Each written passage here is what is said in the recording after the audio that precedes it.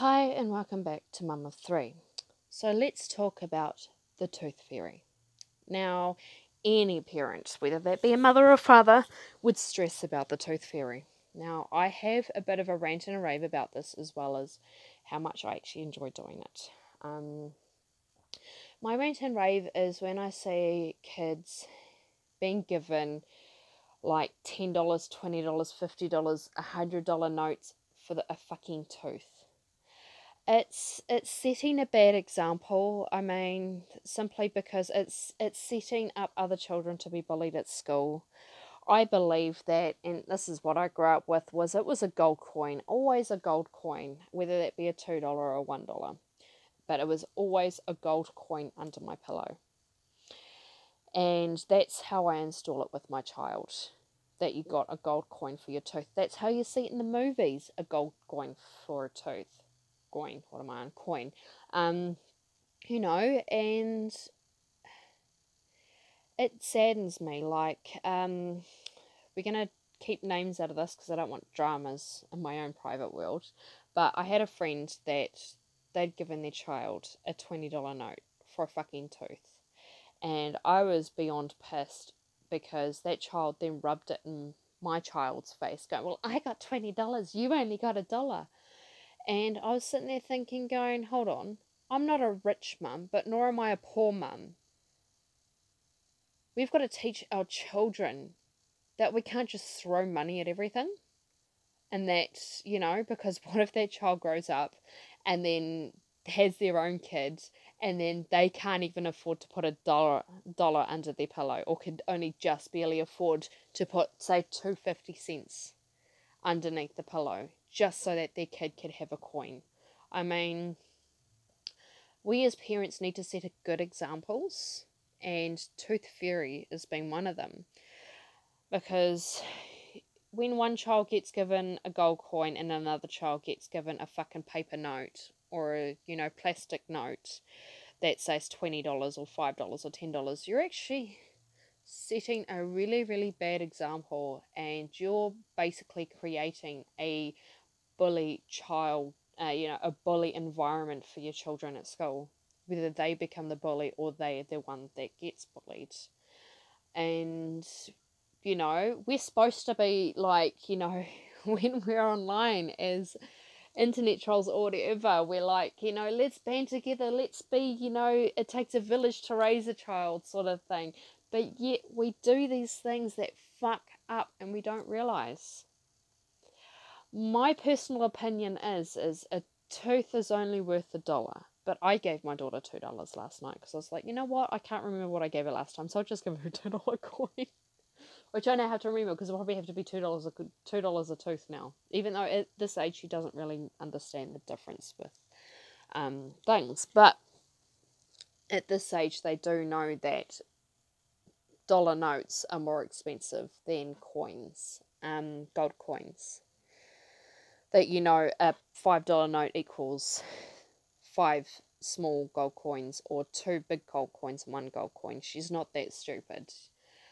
But yeah, we need to teach our children. We need to set an example, and we need to realize as parents it's not a fucking pissing contest when it comes to who gives the best gifts or who gives the best money for their children for a fucking tooth. I mean, excuse my swearing, but to me, it's more about, and my cat's trying to get in through the window. Sorry, I'm in the bedroom and I hear this weird noise behind me, and then I realise it's my cat trying to get through the window. As I was saying, to me, it means, I'm going to. I'm losing my track of thought. Thanks, cat. Yeah, so to me, seeing my daughter wake up super excited, the fact that her tooth is gone and there's a coin there, and how happy she is, it's beyond exciting. I feel like I've created this magic world, a childhood world for her. And me having to talk about this, I have to be down the other end of the house where she can't hear me because she's home because of school holidays. But yeah, I like to create this magical world for her that I barely got to have as a kid.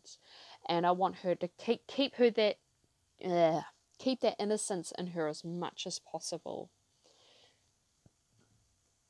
But, and she has had kids at school going, well, that person got $20. And I'm sorry, I might be the asshole parent that makes your kid look bad at school, but because I don't like my kid being bullied, I turn around and say to my child, that's okay, because their mother and them, because they and their mother or their parents don't believe in the tooth fairy, that mother has to pay for the tooth, so the tooth fairy doesn't visit them at all because they're horrible children or they're horrible people. And of course, that does start a little bit of a problem at school. But at the end of the day, if your kid wasn't rubbing it in my kid's nose about how much they got for the fucking tooth fairy, then I wouldn't be saying that to my kid. I mean, I'll have some people on this podcast disagreeing with me to the high heavens, but you know what? I don't care. This is my thoughts and feelings and my opinions on it. The tooth fairy is supposed to be a magical time for your child, and it should be kept that way. It shouldn't be a pissing contest between the children at school and their parents. It should be a happy moment for all, because that moment you get when your child comes in overexcited that the tooth fairy's been and the tooth fairy has given her money should speak louder the words than anything. And I'm happy. I'm genuinely happy for that. So, yes, let's join together as parents, not try to tear each other down as parents to see who's better. All right, that's it for now. I don't know what you guys will take out of this podcast. I hope you've enjoyed it. I really do enjoy being a parent to my 3 children and making these magical moments for them, whether it be Santa or the Easter Bunny or the Tooth Fairy. I believe that, there's even me, I still believe, like, this sounds really ironic because I'm 28 years old.